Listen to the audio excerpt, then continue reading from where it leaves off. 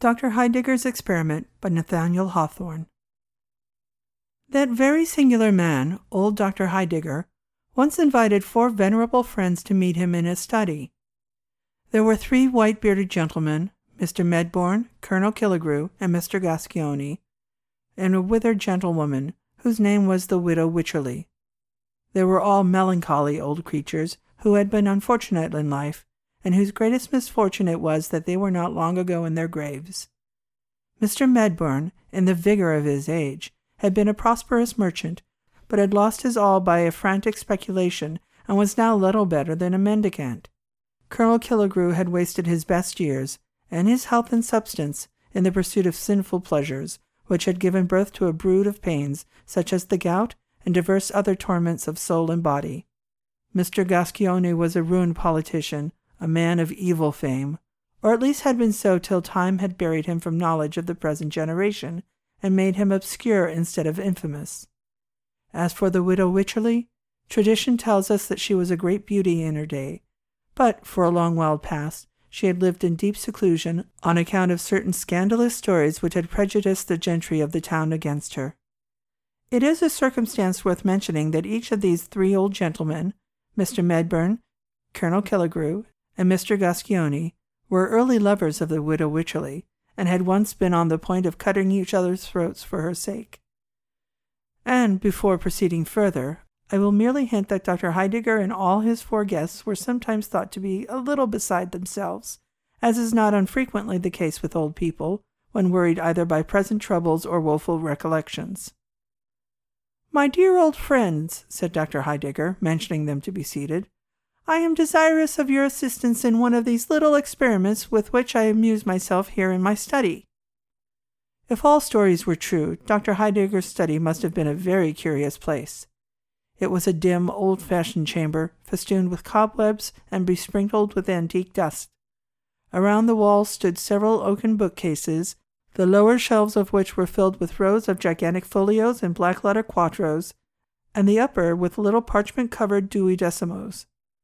Over the central bookcase was a bronze bust of Hippocrates, with which, according to some authorities, Dr. Heidegger was accustomed to hold consultations in all difficult cases of his practice. In the obscurest corner of the room stood a tall and narrow oaken chest with a store jar, within which doubtfully appeared a skeleton. Between 2 of the bookcases hung a looking-glass, presenting its high and dusty plate within a tarnished gilt frame. Among many wonderful stories related of this mirror, it was fabled that the spirits of all the doctor's deceased patients dwelt within its verge, and would stare him in the face whenever he looked thitherward. The opposite side of the chamber was ornamented with the full-length portrait of a young lady, arrayed in the faded magnificence of silk, satin, and brocade, and with a visage as faded as her dress. Above half a century ago, Dr. Heidegger had been on the point of marriage with this young lady, but, being affected with some slight disorder, she had swallowed one of her lover's prescriptions and died on the bridal evening. The greatest curiosity of the study remains to be mentioned. It was a ponderous folio volume, bound in black leather, with massive silver clasps. There were no letters on the back, and nobody could tell the title of the book, but it was well known to be a book of magic, and once, when a chambermaid had lifted it, merely to brush away the dust, the skeleton had rattled in its closet, the picture of the young lady had stepped 1 foot upon the floor, and several ghastly faces had peeped forth from the mirror, while the brazen head of Hippocrates frowned and said, "Forbear!" Such was Dr. Heidegger's study. On the summer afternoon of our tale, a small round table, as black as ebony, stood in the center of the room, sustaining a cut-glass vase of beautiful form and elaborate workmanship.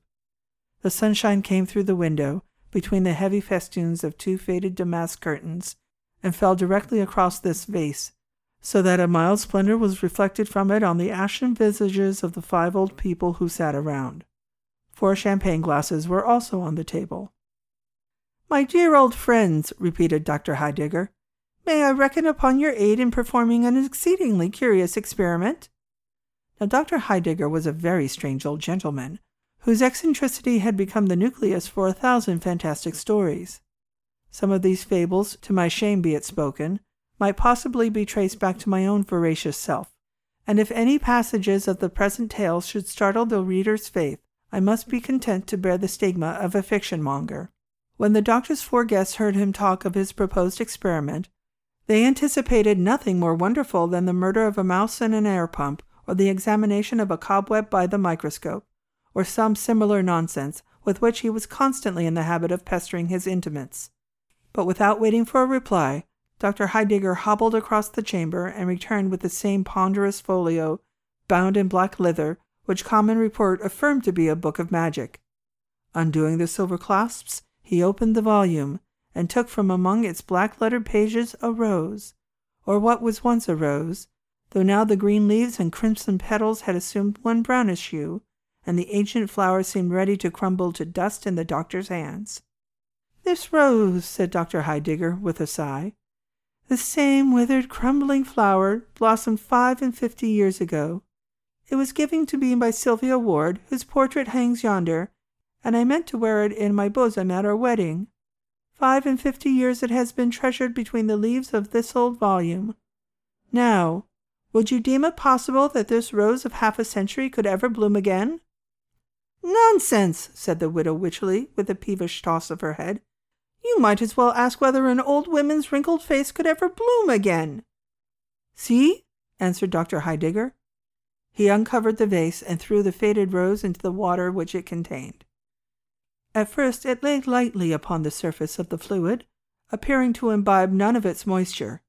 Soon, however, a singular change began to be visible. The crushed and dried petals stirred, and assumed a deepening tinge of crimson, as if the flower were reviving from a death-like slumber.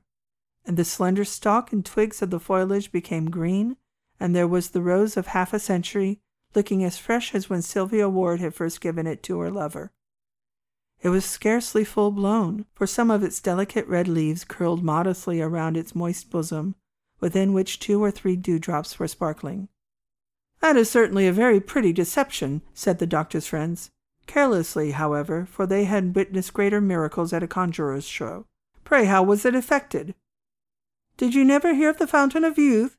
asked Dr. Heidegger, "which Ponce de Leon, the Spanish adventurer, went in search of 2 or 3 centuries ago?" "But did Ponce de Leon ever find it?" said the widow Wycherley. "No," answered Dr. Heidegger, "for he never sought it in the right place. The famous Fountain of Youth, if I am rightly informed, is situated in the southern part of the Floridian Peninsula, not far from Lake Macaco. Its source is overshadowed by several gigantic magnolias, which, though numberless centuries old, have been kept as fresh as violets by the virtues of this wonderful water. An acquaintance of mine, knowing my curiosity in such matters, has sent me what you see in the vase." "Ahem," said Colonel Killigrew, who believed not a word of the doctor's story. "And what may be the effect of this fluid on the human frame?" "You shall judge for yourself, my dear Colonel," replied Dr. Heidegger, "and all of you, my respected friends, are welcome to so much of this admirable fluid as may restore you to the bloom of youth. For my own part, having had much trouble in growing old, I am in no hurry to grow young again. With your permission, therefore, I will merely watch the progress of the experiment." While he spoke, Dr. Heidegger had been filling the 4 champagne glasses with the water of the Fountain of Youth. It was apparently impregnated with an effervescent gas, for little bubbles were continually ascending from the depths of the glasses, and bursting in silvery spray at the surface. As the liquor diffused a pleasant perfume, the old people doubted not that it possessed cordial and comfortable properties, and though utter skeptics as to its rejuvenescent power, they were inclined to swallow it at once. But Dr. Heidegger besought them to stay a moment. "Before you drink, my respectable old friends," said he, "it would be well that, with the experience of a lifetime direct to you, you should draw up a few general rules for your guidance, in passing a second time through the perils of youth. Think what a sin and shame it would be, if, with your peculiar advantages, you should not become patterns of virtue and wisdom to all the young people of the age."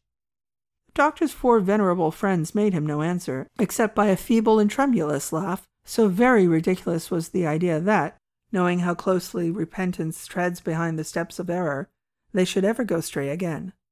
"Drink, then," said the doctor, bowing. "I rejoice that I have so well selected the subjects of my experiment." With palsied hands they raised the glasses to their lips. The liquor, if it really possessed such virtues as Dr. Heidegger imputed to it, could not have been bestowed upon 4 human beings who needed it more woefully. They looked as if they had never known what youth or pleasure was, but had been the offspring of nature's dotage, and always the gray, decrepit, sapless, miserable creatures who now sat stooping around the doctor's table, without life enough in their souls or bodies to be animated even by the prospect of growing young again. They drank off the water and replaced their glasses on the table.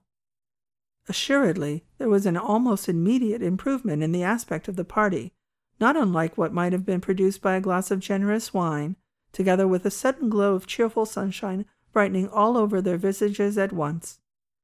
There was a healthful suffusion on their cheeks, instead of the ashen hue that had made them look so corpse-like. They gazed at one another, and fancied that some magic power had really begun to smooth away the deep and sad inscriptions which Father Time had been so long engraving on their brows. The widow Wycherley adjusted her cap, for she felt almost like a woman again.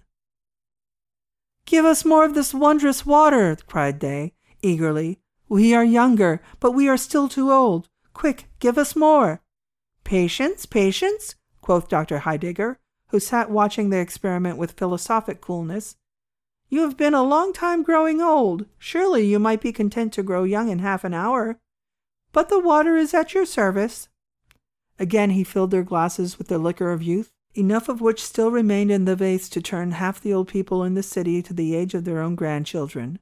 While the bubbles were yet sparkling on the brim, the doctor's 4 guests snatched their glasses from the table and swallowed the contents in a single gulp. Was it delusion? Even while the draught was passing down their throats, it seemed to have wrought a change on their whole systems. Their eyes grew clear and bright, a dark shade deepened among their silvery locks. They sat around the table, 3 gentlemen of middle age, and a woman hardly beyond her buxom prime. "My dear widow, you are charming!" cried Colonel Killigrew, whose eyes had been fixed upon her face, while the shadows of age were flitting from it like darkness from a crimson daybreak. The fair widow knew, of old, that Colonel Killigrew's compliments were not always measured by sober truth, so she started up and ran to the mirror, still dreading that the ugly visage of an old woman would meet her gaze. Meanwhile, the 3 gentlemen behaved in such a manner as proved that the water of the fountain of youth possessed some intoxicating qualities, unless, indeed, their exhilaration of spirits were merely a lightsome dizziness caused by the sudden removal of the weight of years. Mr. Gascoigne's mind seemed to run on political topics, but whether relating to the past, present, or future could not be easily determined, since the same ideas and phrases have been in vogue these 50 years. Now he rattled forth full-throated sentences about patriotism, national glory, and the people's right. Now he muttered some perilous stuff or other in a sly and doubtful whisper, so cautiously that even his own conscience could scarcely catch the secret. And now and again he spoke in measured accents and a deeply deferential tone, as if a royal ear were listening to his well-turned periods. Colonel Killigrew all this time had been trolling forth a jolly bottle song, and ringing his glass in symphony with the chorus, while his eyes wandered towards the buxom figure of the widow Wycherley. On the other side of the table, Mr. Medburn was involved in a calculation of dollars and cents, with which strangely intermingled a project for supplying the East Indies with ice by harnessing a team of whales to the polar icebergs. As for the widow Wycherley, she stood before the mirror curtsying and simpering to her own image, and greeting it as the friend whom she loved better than all the world beside. She thrust her face close to the glass, to see whether some long-remembered wrinkle or crow's feet had indeed vanished. She examined whether the snow had so entirely melted from her hair that the venerable cap could be safely thrown aside. At last, turning briskly away, she came with a sort of dancing step to the table. "My dear old doctor," cried she, "pray favor me with another glass." "Certainly, my dear madame, certainly. See, I have already filled the glasses." There, in fact, stood the 4 glasses, brimful of this wonderful water, the delicate spray of which, as it effervesced from the surface, resembled a tremulous glitter of diamonds. It was now so nearly sunset that the chamber had grown duskier than ever, but a mild and moonlike splendor gleamed from within the vase, and rested alike on the 4 guests and on the doctor's venerable figure. He sat in a high-backed, elaborately carved oaken armchair, with a grey dignity of aspect that might have well befitted that very Father Time, whose power has never been disputed, save by this fortunate company. Even while quaffing the 3rd draught of the Fountain of Youth, They were almost awed by the expression of his mysterious visage. But the next moment, the exhilarating gush of young life shot through their veins. They were now in the happy prime of youth. Age, with its miserable train of cares and sorrows and diseases, was remembered only as the trouble of a dream, from which they had joyously awoke. The fresh gloss of the soul, so early lost, and without which the world's successive scenes had been but a gallery of faded pictures, again threw its enchantment all over their prospects. They felt like new created beings in a new created universe. "We are young! We are young!" they cried exultingly. Youth, like the extremity of age, had effaced the strongly marked characteristics of middle life, and mutually assimilated them all. They were a group of merry youngsters, almost maddened with the exuberant frolicsomeness of their years. The most singular effect of their gaiety was an impulse to mock the infirmity and decrepitude of which they had so lately been the victims. They laughed loudly at their old-fashioned attire, the wide-skirted coats and flap waistcoats of the young men, and the ancient cap and gown of the blooming girl. One limped across the floor like a gouty grandfather. One set a pair of spectacles astride his nose, and pretended to pore over the black-letter pages of the Book of Magic. A third seated himself in an armchair, and strove to imitate the venerable dignity of Dr. Heidegger. Then all shouted mirthfully, and leapt about the room.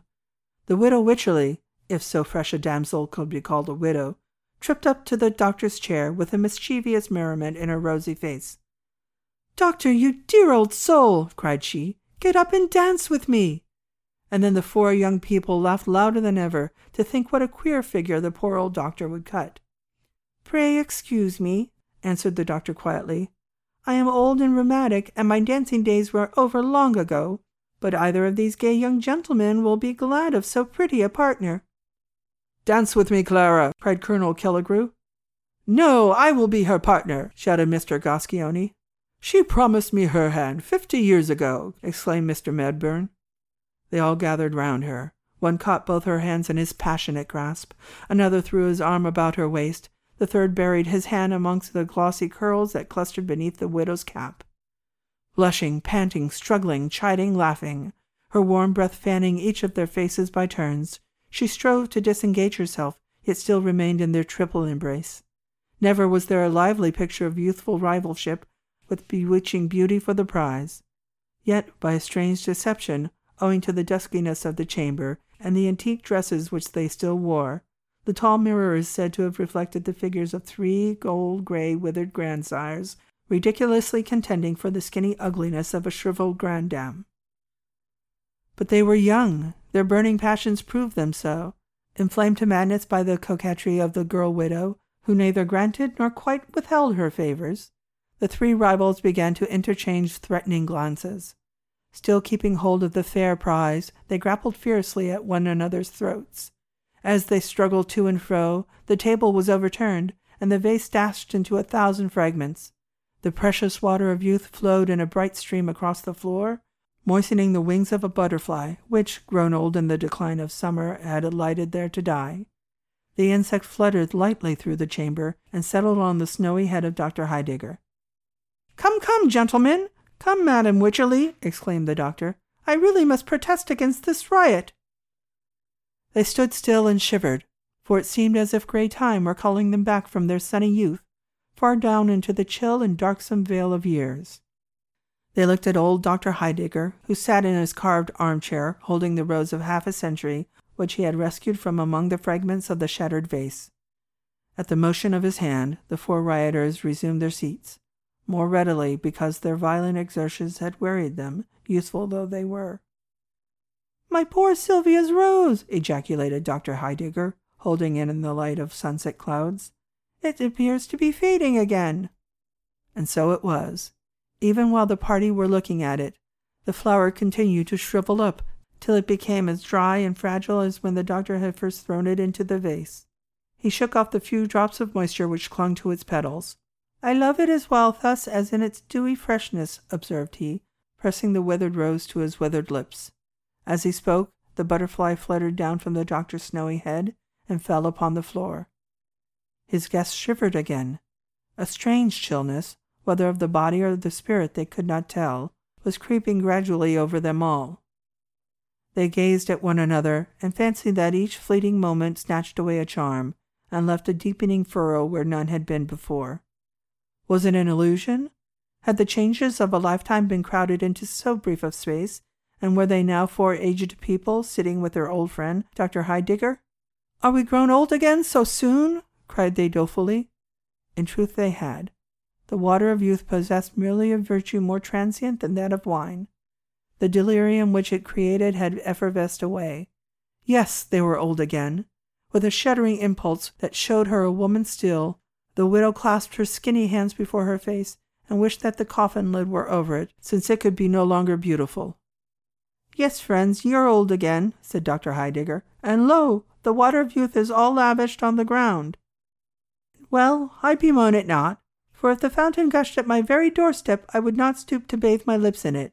No, though its delirium were for years instead of moments. Such is the lesson ye have taught me." But the doctor's 4 friends had taught no such lesson to themselves. They resolved forthwith to make a pilgrimage to Florida, and quaff it morning, noon, and night from the fountain of youth.